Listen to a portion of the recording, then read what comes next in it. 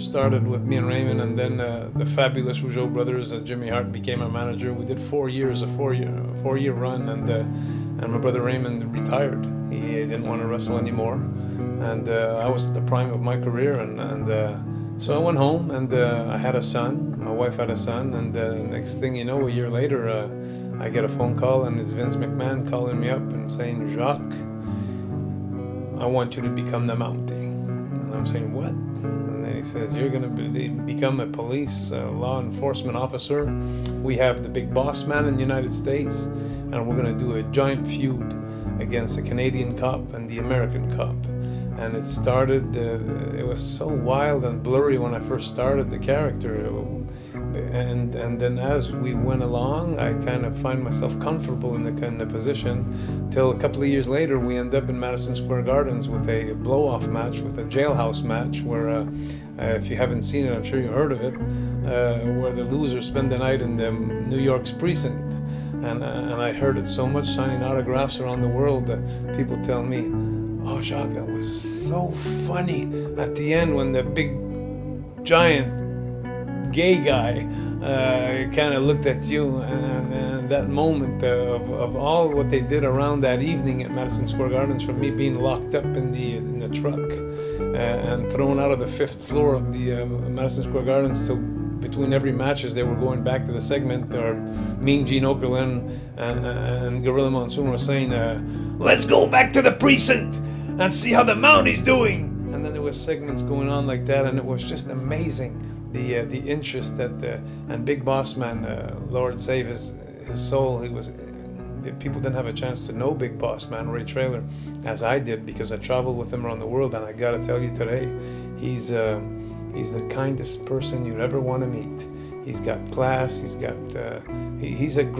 was a great person. And anyway, long story short, is the Mountie came upon like that, and what a great character. I owe that to Vince McMahon.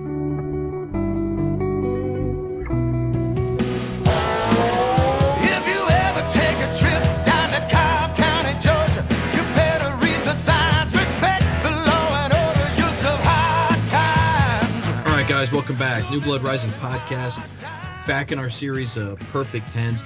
A really interesting special episode. This is where we really are going to test the mettle of Perfect 10 and hopefully take it into a new direction here. I'm William Rinkin, joined by a special guest today. He has been a fan of the show for a long time, and he has given us some of the best anecdotes through some of our seasons where we've been, especially in our season 3 with ECW. I'm proud to bring on Dan Rackley. Dan, how are you, sir?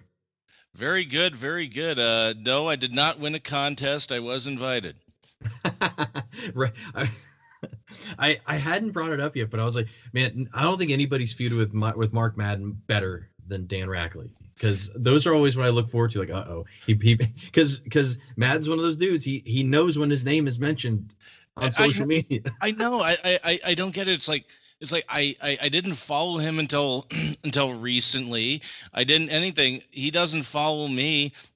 He's just this vanity searching bastard that anytime somebody types something about him, like, wait, if you're so successful and you're such a, highfalutin broadcaster from, Pittsburgh, Pennsylvania, why are you going back and forth with, little old me? It was funny, because it was funny. I was like, oh, Dan's goading him again. He's going to he's going to call him and he's going to come out and answer it. Here it comes. And sure enough, he would have some smart remark about it or whatever. And then, I know. It's like if I say his name more than 3 times, he just pops up like the Candyman. And what's funny is, during that run, definitely in season 1, some of like Madness swing, he is throwing 99 the entire time out there, trying his hardest to try and get something over on commentary. And it's hard because it's a tough time.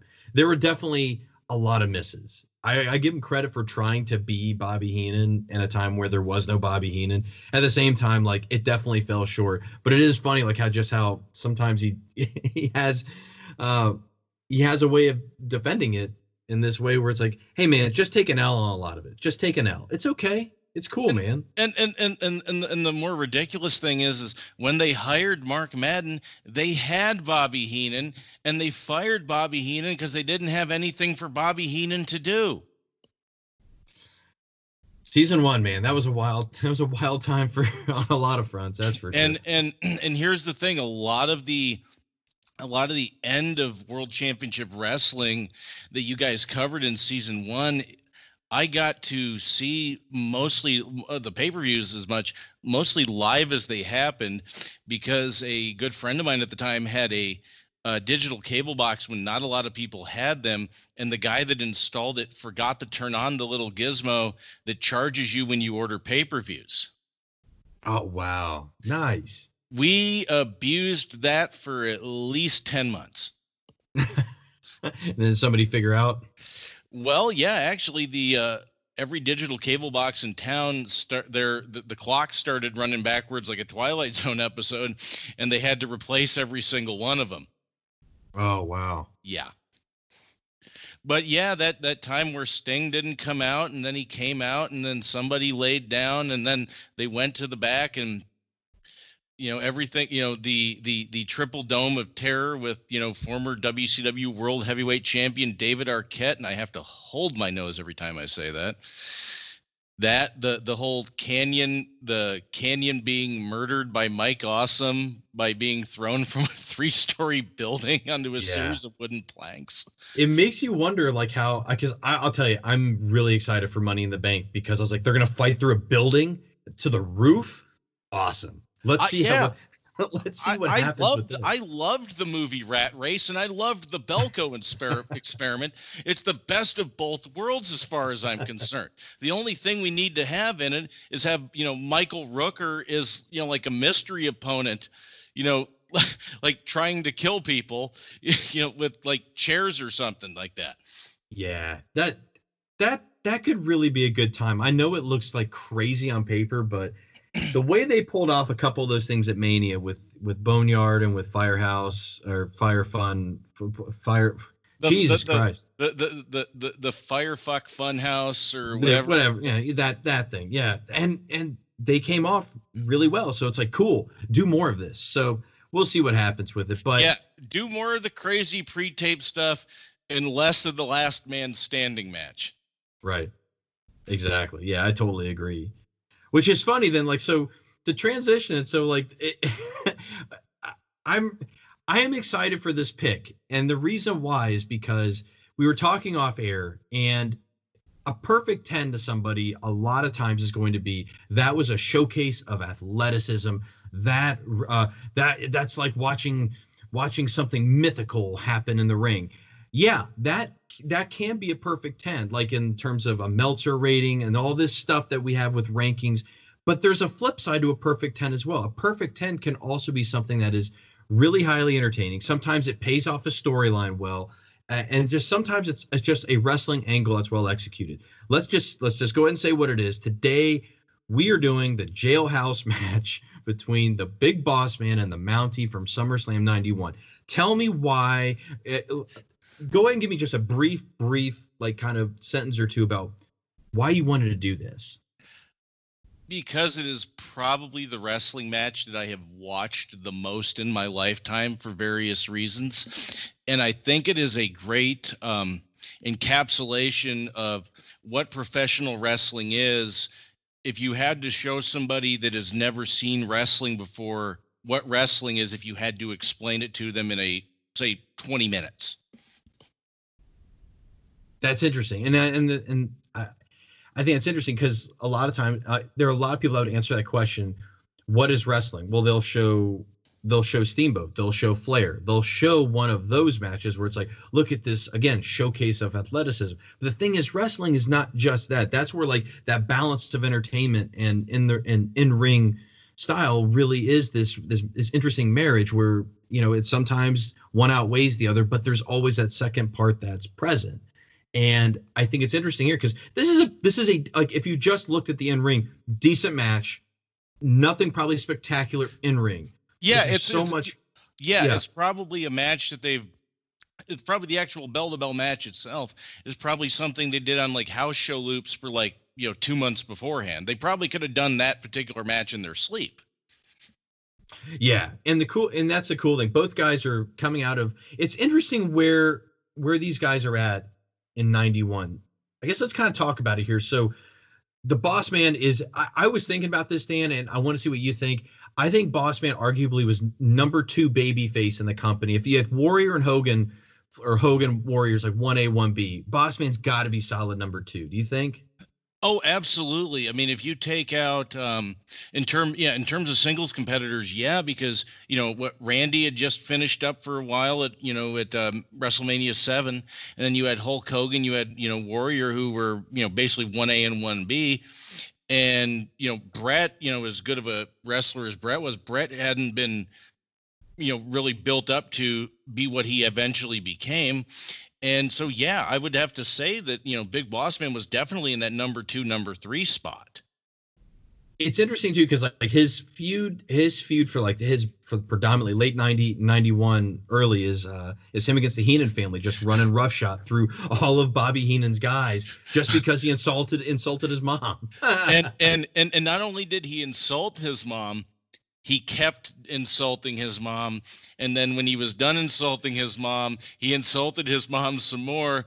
And then when he was finished insulting his mom some more, he insulted his mother a little bit more. It was a never ending. There was never a moment for a couple of months where Bobby Heenan was, on a microphone and Big Boss Man was on the screen where he wasn't saying something about that man's mother. I eventually... I have to believe that at some point Ray Traylor got a phone call from his mother. He goes, "Honey, is Bobby like firing live rounds at me? Like, is he? You better."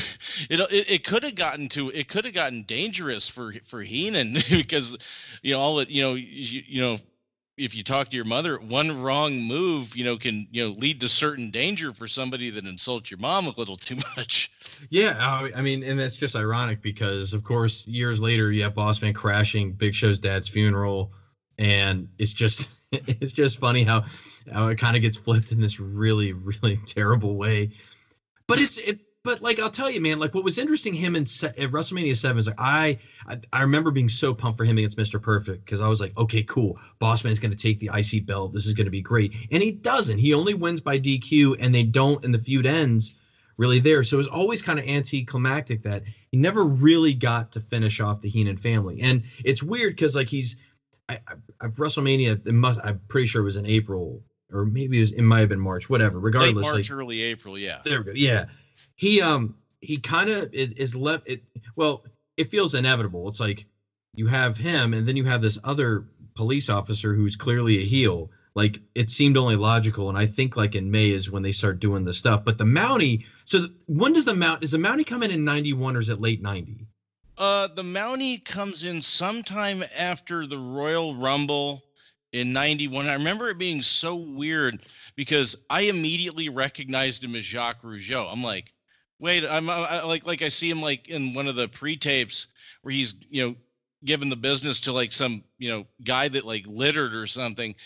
Like he's ready to haul him in, for a 20-year sentence for throwing a big gulp cup on the ground. And I'm like, wait, what happened to Jacques Rougeau? And as I established the headcanon of the origin of the Mountie later in life, I think this may be where Sergeant Slaughter got the "I want my country back" from later on in the year. Because if you remember, in 1989, the fabulous Rougeau brothers renounced their Canadian citizenship and announced that they were moving to Memphis, Tennessee with Jimmy Hart. And then when that all fizzled out, what appears to have happened, at least in my mind, is that Jacques Rougeau wanted to get back in the good graces of, the Dominion of Canada so much that he became an ultra militant Royal Canadian Mounted Policeman, much in the same way that if you smoke around somebody that just became a non-smoker, they're ultra militant about non-smoking. Or if somebody that, is a vegan and you eat a hamburger near them, Man, dude, this is an incredible backstory on the Mountie. Like this is at least that's the one. But because I remember during the brief period of time when when my son was into wrestling when he was younger, about 10 or 12, and I put on a Madison Square Garden show, and the Mountie was on, and he asked me what's his deal, and I had to come up with something, and I go, well, see, he was this wrestler named Jacques Rougeau, and he got hit in the head really hard one time, and now when he woke up, he thought he was a member of the Royal Canadian Mounted Police, and nobody has the heart to tell him he isn't. Oh, that's even better. Because like I know like it was a big deal because like in Canada, isn't it a crime to it's a crime to it is against it is against the law to, except like in very scripted like theatrical presentations, like if you're doing, like if you're filming a movie or something like that, but in a live action demonstration, it was it's against the law in many circumstances to impersonate a member of the Royal Canadian Mounted Police. And when the WWF would go to Canada, he would have to wrestle as Jacques Rougeau in a modified version of the Mountie gear. That's right. Why that's why when the Quebecers came along in late 92, early 93, they changed the theme song to explicitly go, "We're not the Mounties." Wink. See, we're not the Mounties. We assure you, we are not the Mounties. So and I'll tell you another thing, Dan. I was trying to remember is I think he was sort of a guy like the Berserker, where his finishing move, I kind of remember being just the cattle prod. He would just zap the guy when the ref wasn't looking and then pin him. But I may be wrong. That is just how I remember him dispatching a jobbers. Like he would just kind of wait for his moment and just zap him. Did he have an actual finish? I really don't recall that he did. All I remember is he had the cattle prod, and then like later in 92, him and Jimmy Hart went to Costco and bought the really big cattle prod that you had to have the special case, or it had the special case with the key that you had to open it, or which and it made a louder noise. But I never really remember him actually having a proper finishing move. I don't even think when he beat Brett for the Intercontinental title that he did it with a finishing move. It's like it's like he let a fever beat him. Yeah, because I was trying, because the one thing I remember is he gets a when I say a push, you know what I mean, like he gets a decent little mid-card push because he wins at Mania. I think he beats Tito, right? I believe he did, yeah. Because it's another one of those Bobby Heenan. Golly, it was so funny. He zaps him with the cattle prod in the gut. He's like, "Oh, he must have eaten a bad burrito or something." it's such a funny line. But it just seemed inevitable. Like coming out of WrestleMania, it was like, you and the Boss Man really should get together. And then when I was listening like to just a brief interview with him talking about the character, he was like, it was pretty much pitched to him by Vince at like, we have the Big Boss Man. We want to do this feud with another opposing law enforcement officer. So this kind of seemed like the mileage for the character, because you're right about the Brett thing, because like that's in January 92, but I don't remember how long he really lasts beyond that as the Mountie.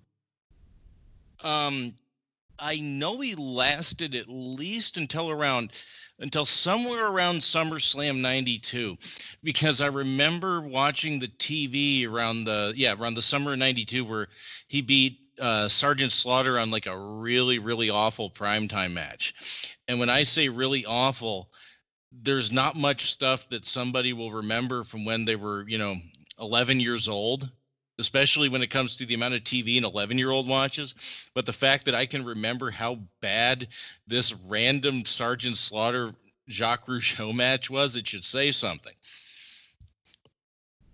Yeah, I was just looking it up briefly. Like, it really doesn't pop out immediately what this guy's finish was. So no, it's really elusive. It doesn't. I mean, I guys, if you're listening, write into the Twitter at New Blood Pod. Did I get the address right? You got it. That's it. Okay, close enough. Write into the show's Twitter and tell us, and provide, video proof if you can, what the Mountie's finishing hold was, because we're pretty sure he doesn't have one. because I mean, the thing that I always remember the most was after the match, he would just keep beating on the guy. He would sometimes handcuff him. He would definitely zap him some more, and it would get great heat. Yeah, I mean, yeah, it's like after the match. Yeah, it's like after every match, like he'd take like Tom Stone or Dale Wolf, handcuff him, and go, "You're not going anywhere. I'm going to beat on you some more, eh?" And it was great because finally, like, I mean, and it's great because once it just seemed like Boss Man always had to feud with a manager in his group because he just transitions over to the Jimmy Hart group.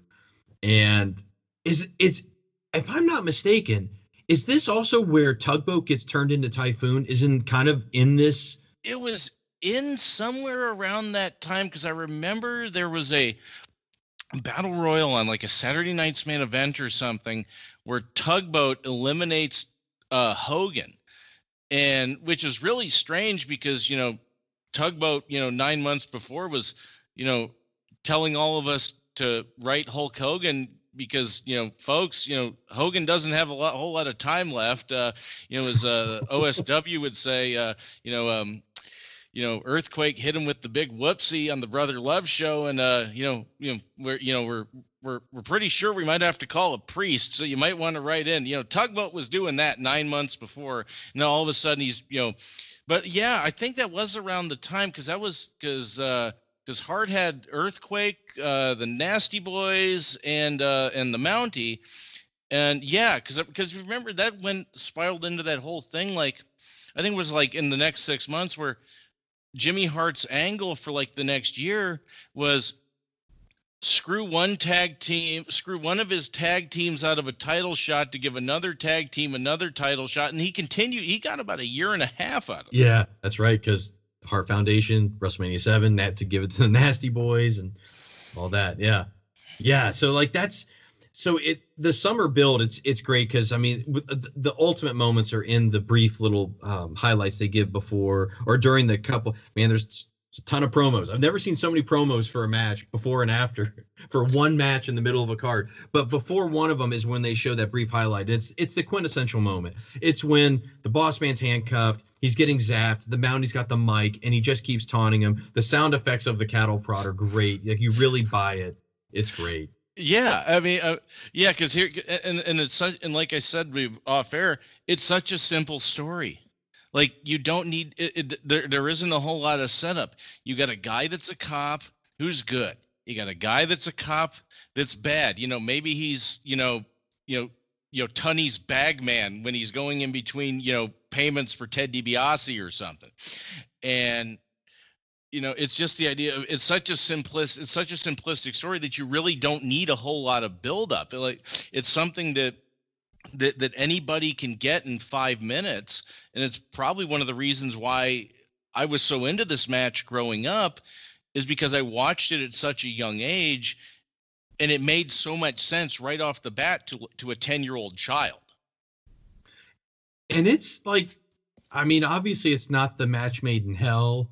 It's not, the match made in heaven. But it feels like a really important match on this card, just based on and it's so much credit to Rougeau pulling this off and getting just so much nuclear heat from the crowd.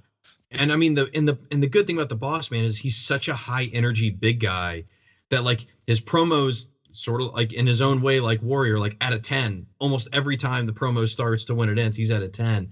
But then can also go like a champ out there. And it's I think it was around this time that the Boss Man lost a decent amount of weight from what he was at when he came in '88. Yeah. And his and I mean, even for a big guy, his agility was always amazing. It was that agility that got him beyond being a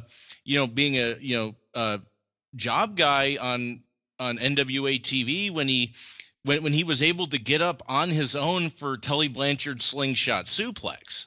Yeah. And then the other thing that I think is interesting here is like, if you don't have this as a jailhouse match, so we got to mention the gimmick here in a minute, but if you don't have the gimmick attached to this still would be like a match you would look forward to. The fact that they took it to the next level and they're like, okay, the loser of this has to go spend a night in a New York City jail. It's like, oh yeah, let's do it. And let's stress, folks, this is a New York City jail in 1991. Right. That's the other thing I was gonna mention. That's the other thing. Like as a kid, totally over my head. But looking back on this recently, and especially for this episode, I was like, oh man, that can't be good at all. That can't be good at all. Oh God, no!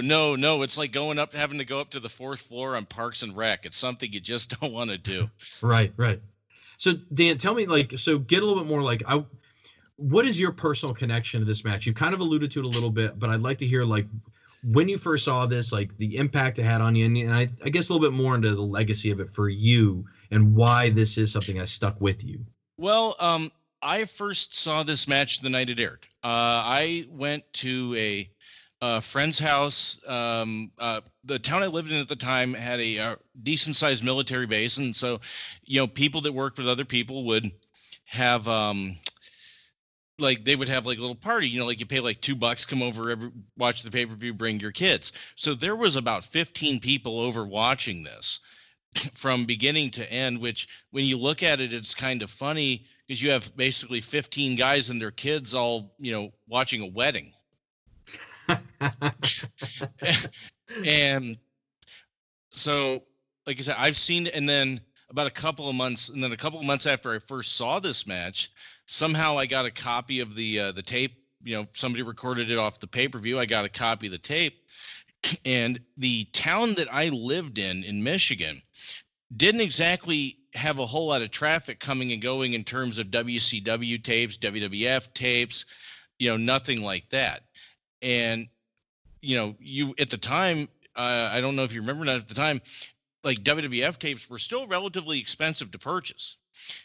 So you kind of watched what you taped off of TV and stuff people got to you every once in a while.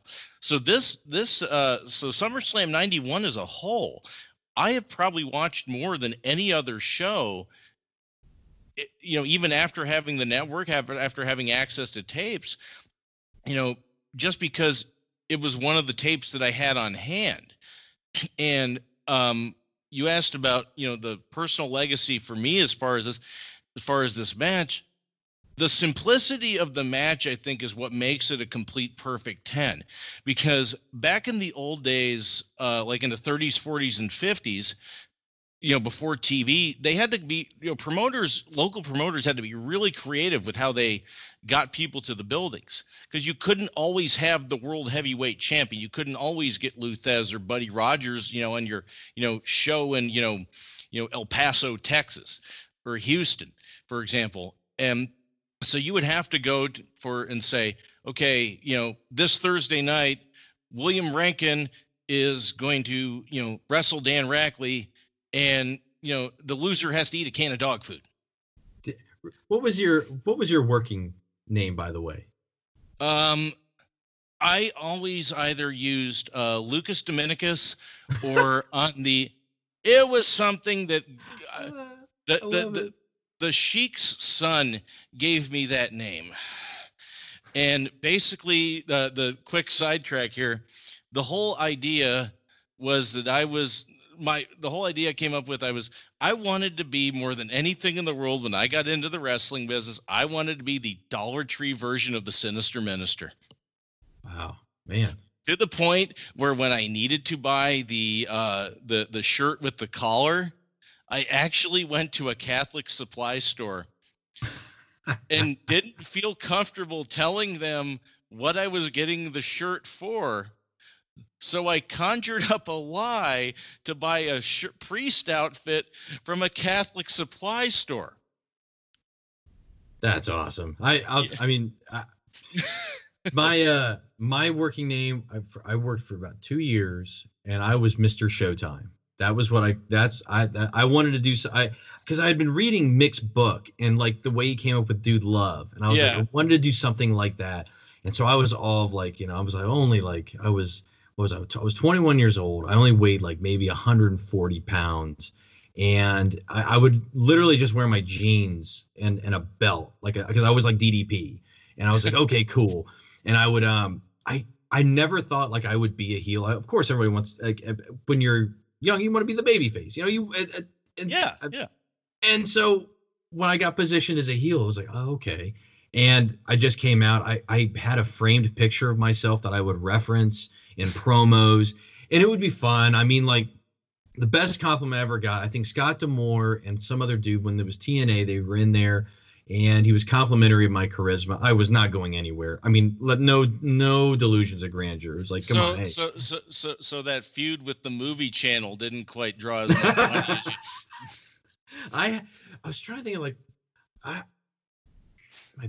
was trying to remember what, like, my best feud was. I mean, like, I'll never forget that first match because it was so choreographed. We knew every single move. It was from A to Z. It was like a Randy Savage match where, like, you know everything. Yeah. And then I learned afterwards, it's like, oh yeah, man, that's not how you really do a match, like, at all. It's like, really? Like, you go out there and you sometimes just kind of call it in the ring. It's like, yeah, that's exactly what we do. It's like, oh wow, I don't know if I can do this. I'm gonna go talk about this for the rest of my life. Is what I'll do. But no, it was a good time. The promotion didn't last long, and things just kind of changed from there. But yeah, that I don't know how we got sidetracked, but it was fun to get sidetracked talking about working a little bit. So all right, before we get into the match, let's take a quick break. Let's hear from our sponsor, who is Anchor. Let's hear from them, and then we're back with Bossman versus Mountie Jailhouse match. Hey, this is the franchise Shane Douglas, and you're listening to The New World Rising. Yeah. All right, we're back. So, Dan, let's get into this. We're at Madison Square Garden. I have been waiting a long time to talk on a live microphone about this match. Oh boy. Man, I'll tell you, your expectations are really high. That's good. You're like, man, I've been waiting for this. Let's see if it's the match I remember when I was 10. So this is on, like, what, about mid? Is this happened in terms of the order of the card? Where does this drop? Because it has to drop fairly early because they have all the vignettes, which are obviously connected to this match. It's after. I can't believe I'm pulling this out from memory, folks. I'm not looking this up on Google.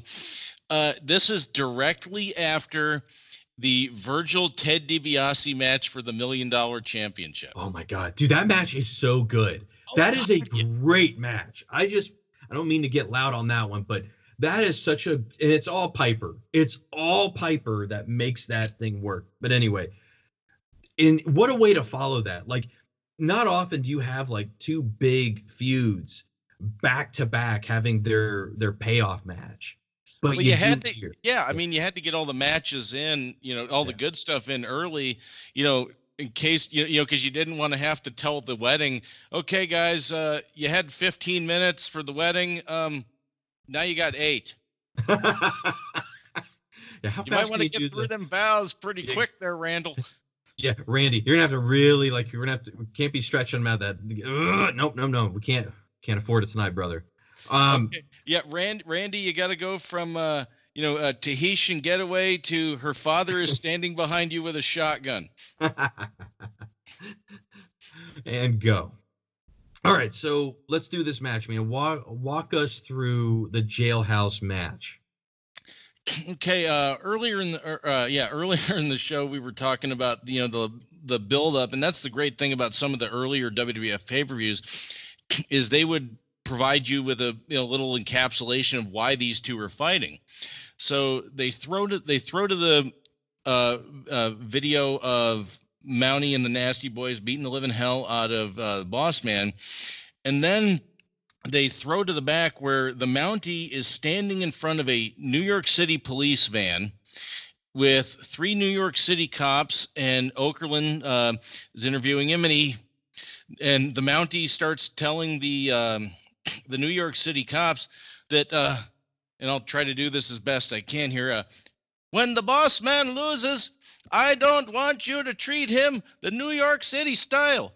I want you to give him the Mountie way of justice, and starts telling them to basically go all I can't breathe on the big boss man when the Mountie wins.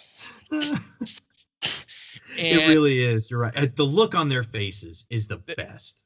They like the guy directly behind the Mountie is sitting there like, he's not really registering. The guy behind there's a gentleman in the middle who's not, and then there's like the short little guy that looks like Dennis Franz's non-union Mexican equivalent, who is kind of smirking because the Mounties looking directly at him and saying, it'll be your job to shackle his ankles, make sure he doesn't run away, and then take him to that local hick New York caboose house. And then that's where, where they throw in. And if I remember right, there was a Boss Man promo after where, like you said, he came out, he's on the microphone with a house of fire saying, you're going to tell the New York City police how to treat me. What you should be doing is getting down on your hands and knees, praying to God that you make it through to tomorrow morning. And the part, like, I have to remind myself, so it's like he was a real, like, corrections officer. So, like, he's legit when it comes to, like, the gimmick. So, yeah. Which, by the way, before we actually get into the meat of the match, assuming this whole world is real, what is the loser of the match getting charged with? Right. That's that's a good question. That's a really good question. I mean, did they just say like disorderly conduct, or the cop goes, you know what? I smelled a little bit of vodka on him, and it sounds like he's got car keys in his hand. Why don't we just say drunk driving? By the way, I have this image of Jacques Rougeau with a notepad inside of a car, just listening to how Mounties talk. He's like, caboose house. Underlining it. and there's 6 O's. And like the whole ride, and like on the ride to the garden, he's like, Jimmy, should I say it like caboose house or should I go caboose house? Yeah, baby. Yeah, that's right, baby. Beans and taters. Say caboose house. Everything will be great, baby. He's saying it all through the megaphone right next to him, just so he can hear it. And at least on this show, this wasn't like the '88 Rumble. Do you remember that fan that had the megaphone in the front row? Oh yes, that's right. He was giving poor Gorilla Monsoon pre-pattern baldness from how upset he was getting. Like, somebody should really get that damn thing away from that fan. Yeah, man. Yeah, that's and that's what I kept thinking about it, because I had thought about it in a bit. It was like, I wonder what that was like for the live experience, having Jimmy Hart on that the entire time you're watching a match inside of, like, live, when you're there in the arena. I was, because I'll tell you, man, like, that guy keeps working. He never stops working that entire match, working through that megaphone.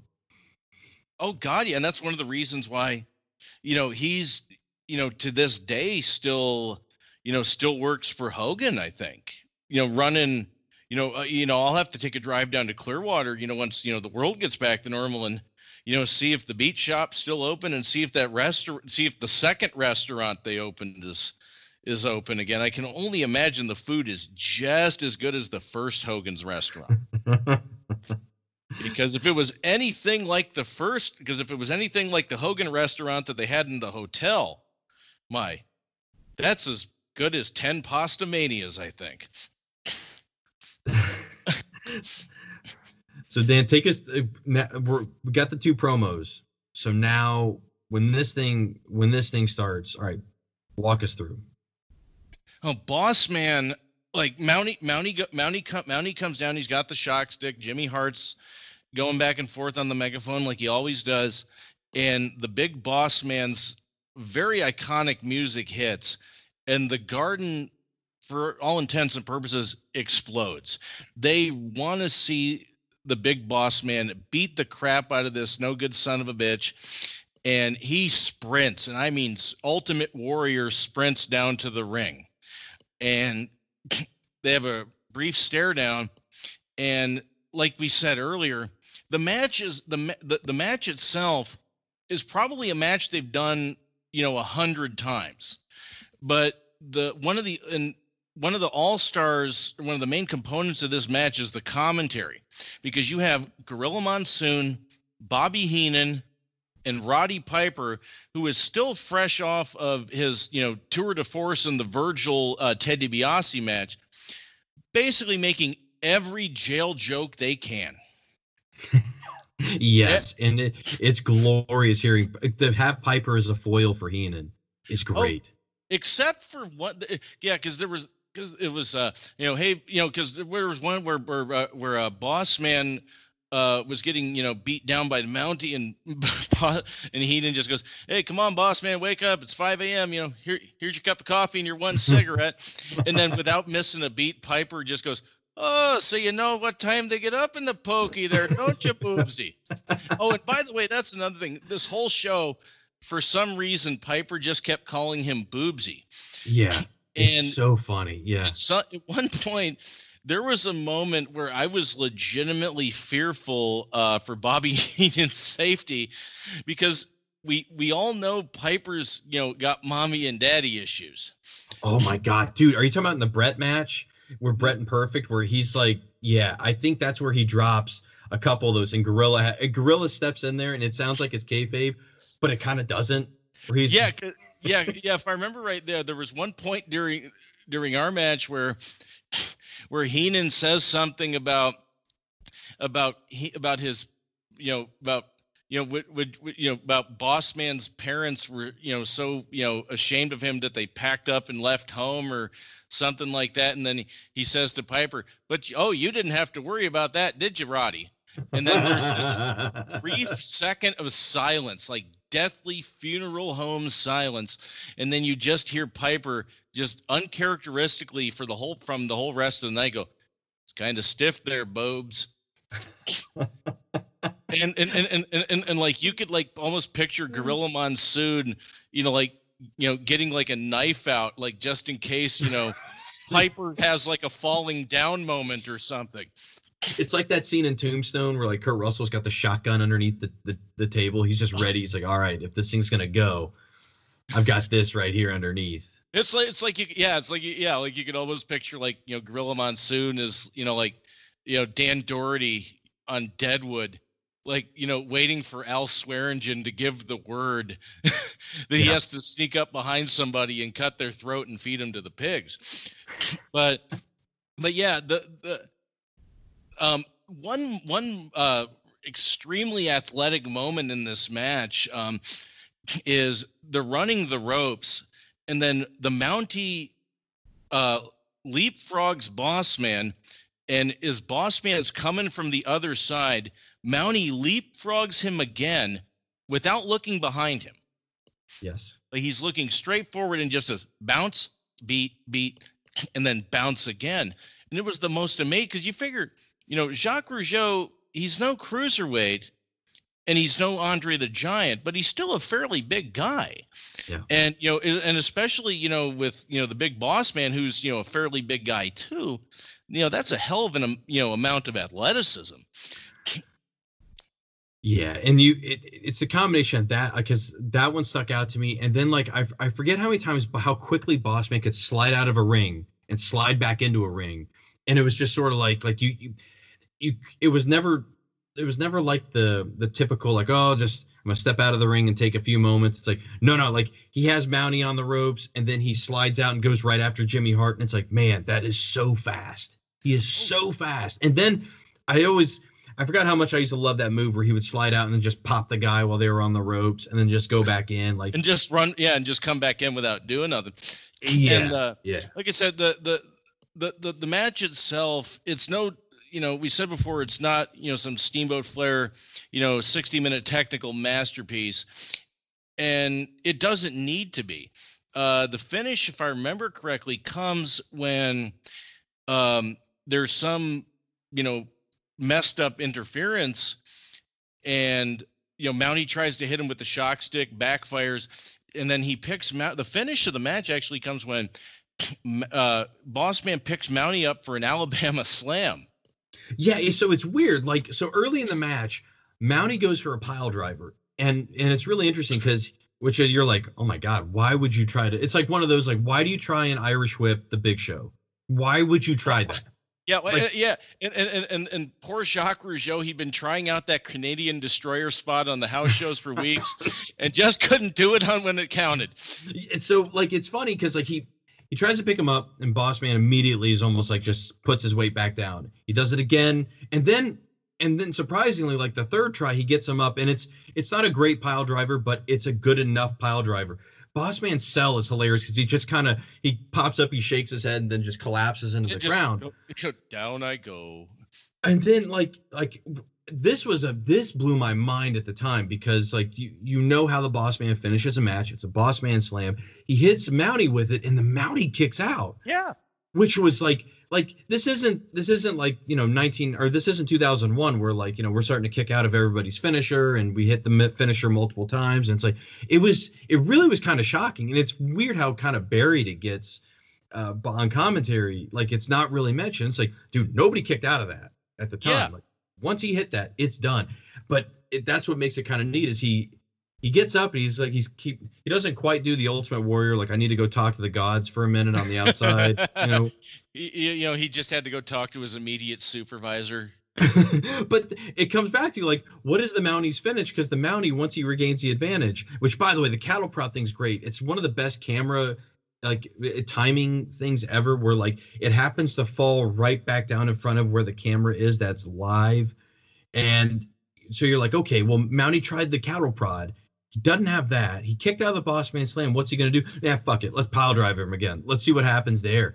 And Boss Man's like, nope, you only get one. And yeah, it's like the Alabama slam. It's funny. It's like when you would see the Insiguri at this time. Like, they don't know what to call it, so they just call it like that karate kick to the head. You know, that's all. Or as Eric Bischoff would have called it, the back leg front kick. That's right. But what's great is the sound this move makes, and the reaction from the crowd is like, oh man, that was a finish. Like, oh, like when that Alabama slam happens, yeah, it's a good finish to the match. It's a really good one. And the second the bell rings they announce, Finkel, God bless you, Fink, announces, that the big Boss Man had won. Those cops that had just been getting a browbeating from the Mountie not 20 minutes before, they make an Ultimate Warrior run down to the ring and start cuffing the Mountie. And Piper was great. He goes, "Oh, what's that? I don't want you to be nice.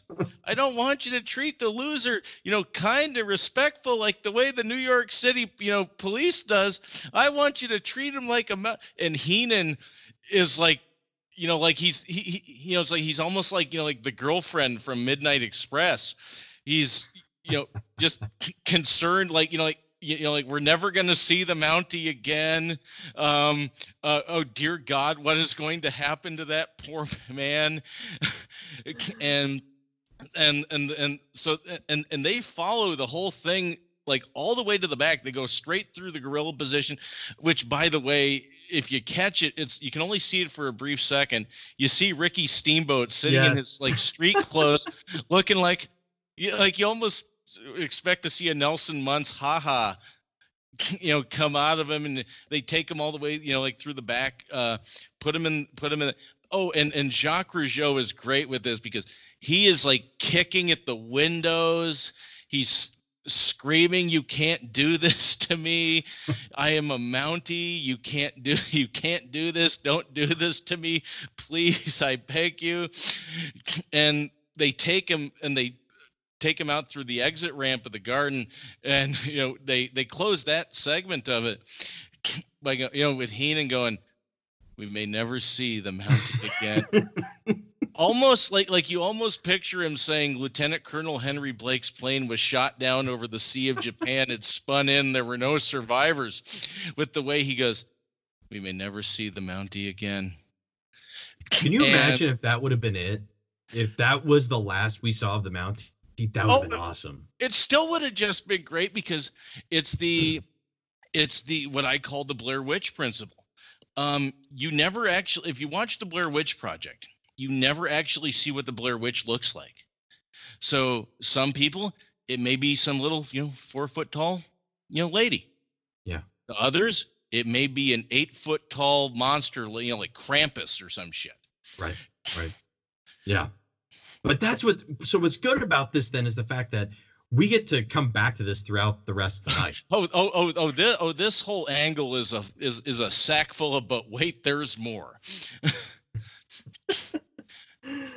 Because I think first next we have Bossman gets an exit promo or like an after the match promo where it's I love how he sets up Mooney for the jokes. I want to know if he told him before. It's like, I'm gonna set you up for a joke. Just kind of go with it. I just love what kind of bird came flying. He's like, I don't know, Ray.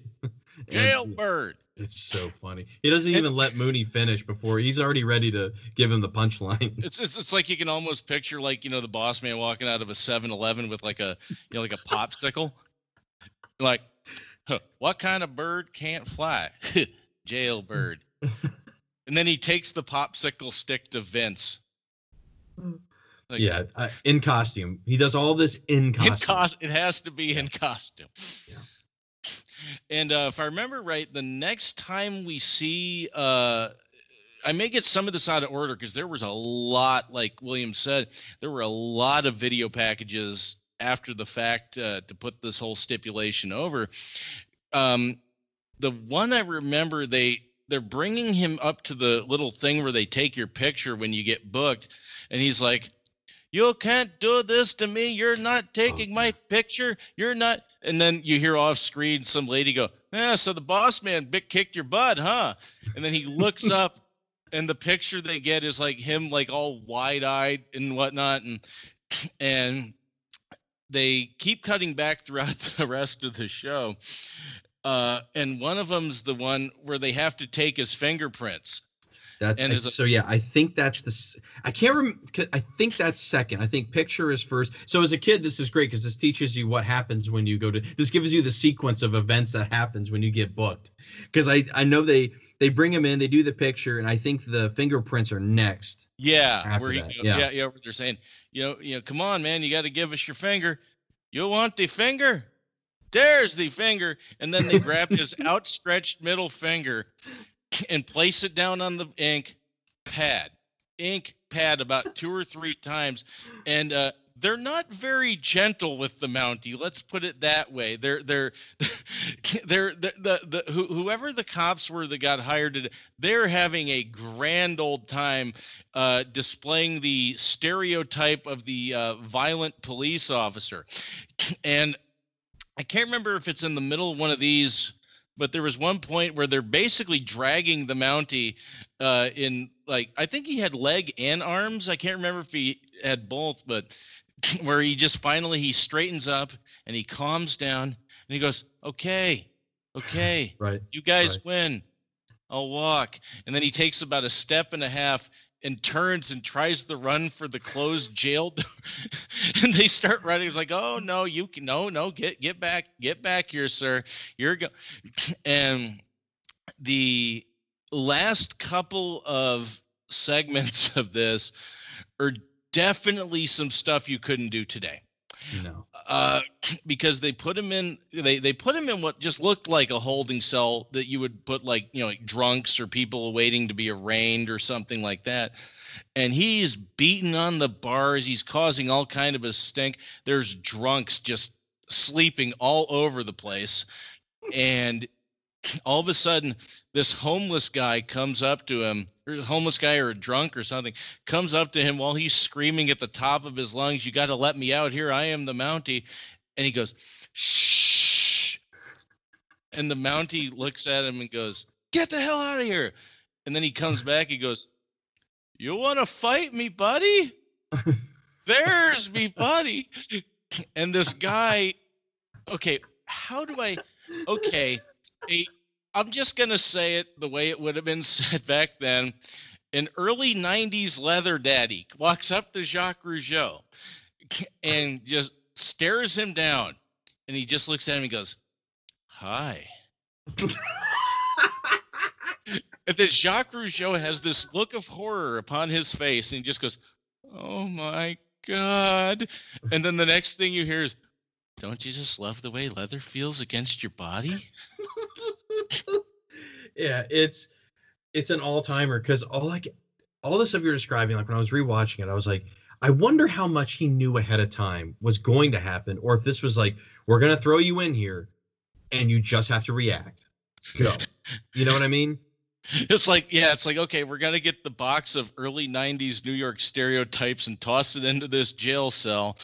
And like you said, I'm pretty sure he knew something, but by the way he reacted, I'm pretty sure he assumed that this is the one inmate that was real.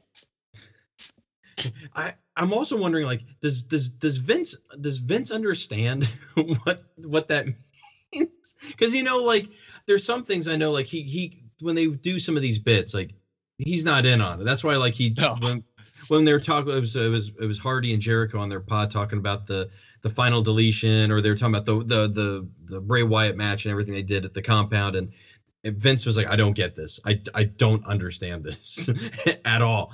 And he was like, maybe I am out of touch. And that's why I rewatched it. I was like, I wonder how much Vince is in on this one, you know? Oh, come! One of his heels being severely humiliated in an increasingly more humiliated fashion. I'm pretty sure he wrote this rewrote this more times than he rewrote No Holds Barred. Oh yeah, let's go to the hotel, Terry. Let's write this jailhouse match. All right, it's be a good time, pal. What can we really do to scare him? Let's get a guy dressed head to toe in leather. Can you imagine how funny he must have thought that was? I bet you he thought that was the funniest thing of the entire night, was just watching Rougeau react to that guy. Oh, I am pretty sure that Vince McMahon still has these segments on his phone, and when he's having like a bad day or something, he just turns on the last couple of segments from the jailhouse match vignettes. I'm convinced of it. And what's interesting, and like do you have anything else to say, like, on the match itself, the vignettes, anything before we move into kind of the post territory of this?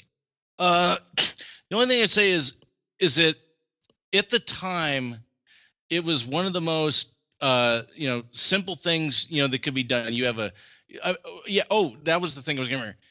How easy this match is to get for people. There is literally a guy wearing red and literally a guy wearing blue.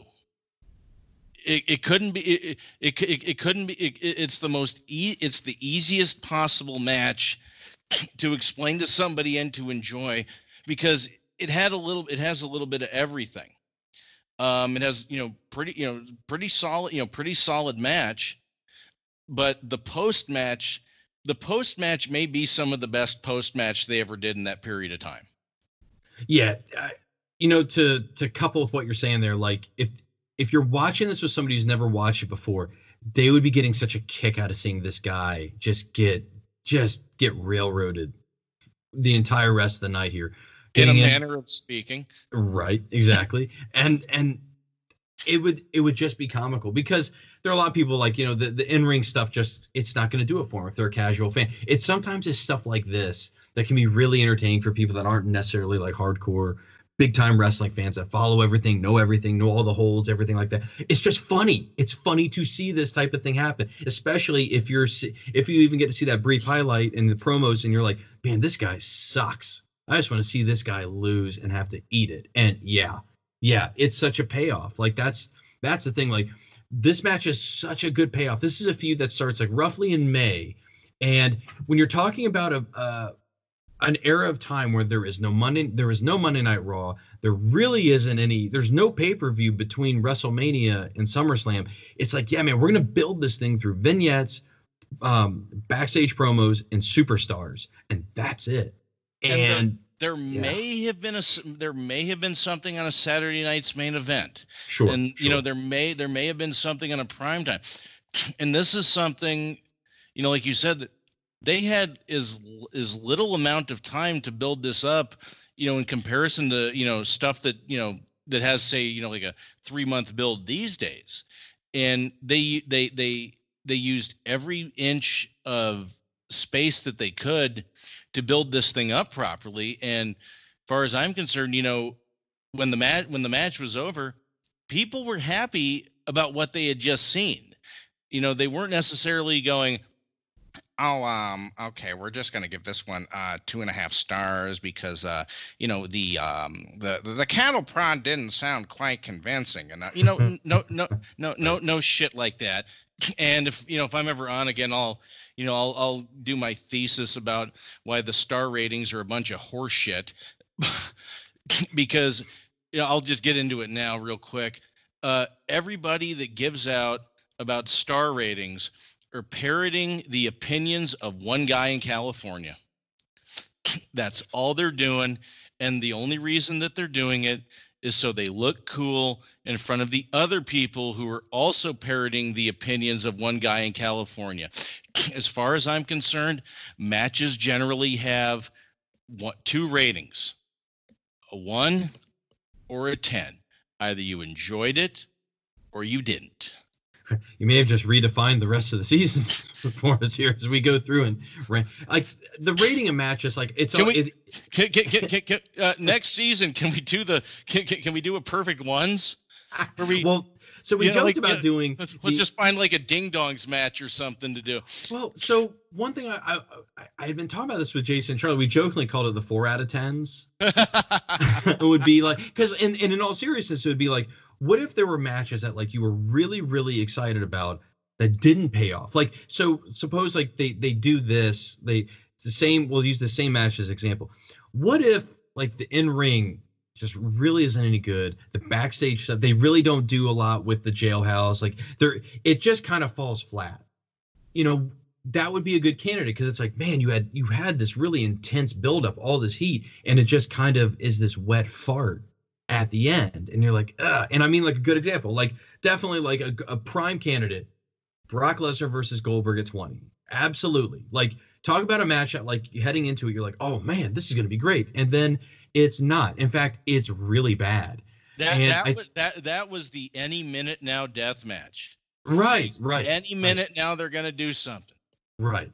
Exactly. So you're not far off. Like there's the idea of doing the either the 4 out of 10s, the imperfect 10s, something like that. It would be something fun to do like that and everything. Let me ask you, Dan, what is what's funny is like thinking about the Mountie, like his it's funny. He would go on to still win the Intercontinental title after this. So by no means does this kill him off as a character, and we know where the Boss Man would be kind of nearing the end of his first run. He would come back, the stuff with the corporation stuff, really, really good stuff.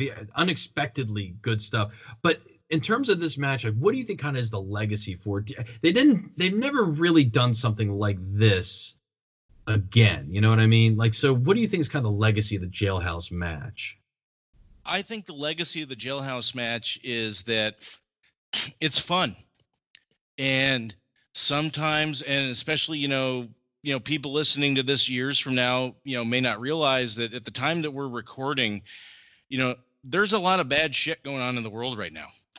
And sometimes you just need things to be fun. You don't need things to be complicated. You don't need, 52, hammerlocks, and you don't need 10 Canadian destroyers. Sometimes you just need things to be fun. And, for things to, put a smile on your face for a little bit. And the thing is I've been watching this match for decades, since it first aired, since the night SummerSlam 91 aired live. And there has never been a time where this match hasn't caused me to smile. And I think that's the legacy of it, because, you needed two uniquely skilled people, to do this. And, God bless them, they both pulled it off. But, like I said, sometimes with wrestling, we don't need a complicated, year-long, 2-year-long, angle. You don't need a 60-minute match. You don't need some, Ring of Honor death marathon. Sometimes you just need shit to be fun. And I think that's the legacy of this, is that it was just fun. And sometimes that's all you need. Yeah, absolutely. And I think that was something learned like a little bit with WrestleMania 36, where it was like, yeah, you guys did a show over, and God bless you. Like you went out, you went all out, you treated it like there were fans there. but there weren't. And in some ways, like, I know it was supposed to be kind of a distraction. It was hard to call that Mania overall a lot of fun. It was very hard because there was just, I mean, there was a very obvious element missing. And that's why it's like, you know, I agree with you in that, like, sometimes, man, like, and I have to correct myself, because there are times where I'm like, I'm way overthinking this, especially when we're sometimes in some of these matches in our season. And I'm like, man, I'm really overthinking this. Was this just fun or not? Did I have a good time or not? Do I need to scrutinize the first 5 minutes where it was just a bunch of lockups or whatever? Like, was there something more to it than just like literally a move? Was there an entertainment value beyond that? So I think just sometimes, like, it's really fun to watch a match like this just because it's like, yeah, it's just a good time.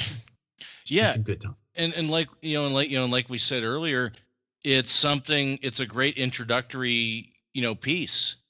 Like, you could take somebody, that's never seen wrestling before, and you show them this. Like, okay, it is very basics. This is what this is. It's somebody with one opinion and somebody with another opinion, and they're both going to fight it out to see who's right. And there's some kind of stakes involved, whether it's a, championship or, money, or, loser has to spend a night in jail with an early 1990s New York leather daddy. Man, that's a hell of a way to leave it. It really is. So as we're rounding home, I do want to plug still a couple podcasts I've mentioned on Twitter. The Stranger Rings podcast. They've got a 3-parter about the DX Resurrection reunion, the second act, or I guess it'd be the third act of DX, maybe the fourth, but you know what I mean. In the mid-2000s, when Shawn and Triple H brought back DX, they're on to their part 3. They're on their third part of this of that series. So go check out Stranger Rings podcast. Also, I just listened to Last Match Standing. I finally got into that podcast. I listened to the Triple H versus Daniel Bryan, and it's fantastic. It does run very nicely parallel to what we're doing, but with definitely a higher stakes, where it's like, okay, there's 100 great matches, and they're going to go through this list all the way up through the top. So go listen to that pod as well. Last Match Standing. They've got some really, really good stuff. Dan, where can people find you on Twitter? Everybody can find me on Twitter at Dan W. Rackley. And one thing about, you mentioned something about the Stranger Rings podcast. Around the time of the DX, that last DX reunion, around the time that Shawn Michaels retired, I went to a WWE house show. Me, my wife, and my son. Get this, matinee show on Valentine's Day. Oh wow! Because it was during that period in 2010. Where everybody was getting snow on the eastern seaboard of the United States, and they kept delaying and postponing the show. It was originally set for February 5th, then it was set for February 9th, then we got more snow, and then they finally just said, screw it, we'll do it in the afternoon on Valentine's Day. And my wife, God bless her, got dressed the morning of February 14th and went with me and our son to a WWF house show at the Wachovia Center.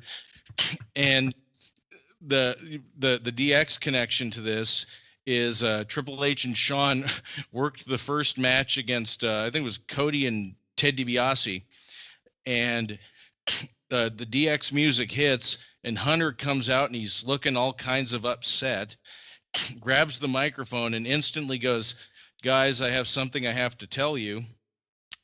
The National Weather Service has just issued a warning that we're about to get about 6 to 8 inches of snow. It is already falling outside. If anybody needs to get home, do it right now. The ticket takers will process your refunds immediately."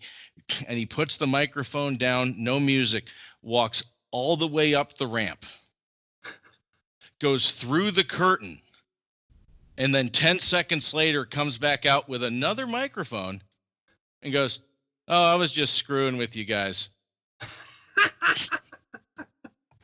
That's funny. But yeah, wow. on Twitter at Dan W. Rackley, and if you don't mind, I don't necessarily appear on too many podcasts, and I don't necessarily do anyone because I don't have the technical know-how. But if you don't mind, there's couple of podcasts that I'd like to recommend to folks. There's a podcast called Our Vantage Point. They do a lot of retro wrestling. They do a lot of they review the old WWF All-Star Wrestling and Championship Wrestling from like 81, 82 when Strongbow was still, kicking around, and Booking the Territory. They go, I don't know if you heard of them. They go through the NWA Saturday Night Show week by week. And right now they're just at the point where Turner has bought the company and things are starting to go to hell. Oh, wow. That I got to check that out. I will definitely check that out. Yeah, they're Booking the Territory is amazing. Our Vantage Point is amazing. And but yeah, if you guys want to talk to me, say hi, or tell me that I've been completely wrong about Mark Madden all these years, I'm not. But if you want to tell me that, I'm at Dan W. Rackley on Twitter. And so next week it's going to be, I am so excited for this episode because it's one of those, like, I never envisioned I'd be able to do this or be able to do it with this person. Next Tuesday, I'm going to be recording with Scott Criscolo from the Place to Be Nation podcast. We are going to be doing a Perfect 10. It's guaranteed it's going to be a Triple H match. We're not sure exactly which one yet, but I'm really excited. He is one of the reasons I got into podcasting with the shows that he and Justin have been doing for years. 10 years. I think it's 10 years at this point they've been doing wrestling pods. So something like that. Yeah. I'm beyond excited to be able to do that, and that's what makes doing these Perfect 10s a lot of fun, is to be able to branch out and listen to what people think of wrestling in terms of what is not only great, but what constitutes for them a perfect match they can always go back to. So, Dan, this has been great today. I appreciate you coming on doing the Jailhouse match. You can comment to us on Twitter at New Blood Pod. We're on Facebook, New Blood Rising Podcast. I am at William Rinkin 83, and we will see you all next time. Kick out, Cactus! Goodbye, my friend. That's the goodbye. Goodbye, Cactus. Thanks for the great memories, buddy. You're gonna be missed, Cactus. Godspeed, Mick Foley.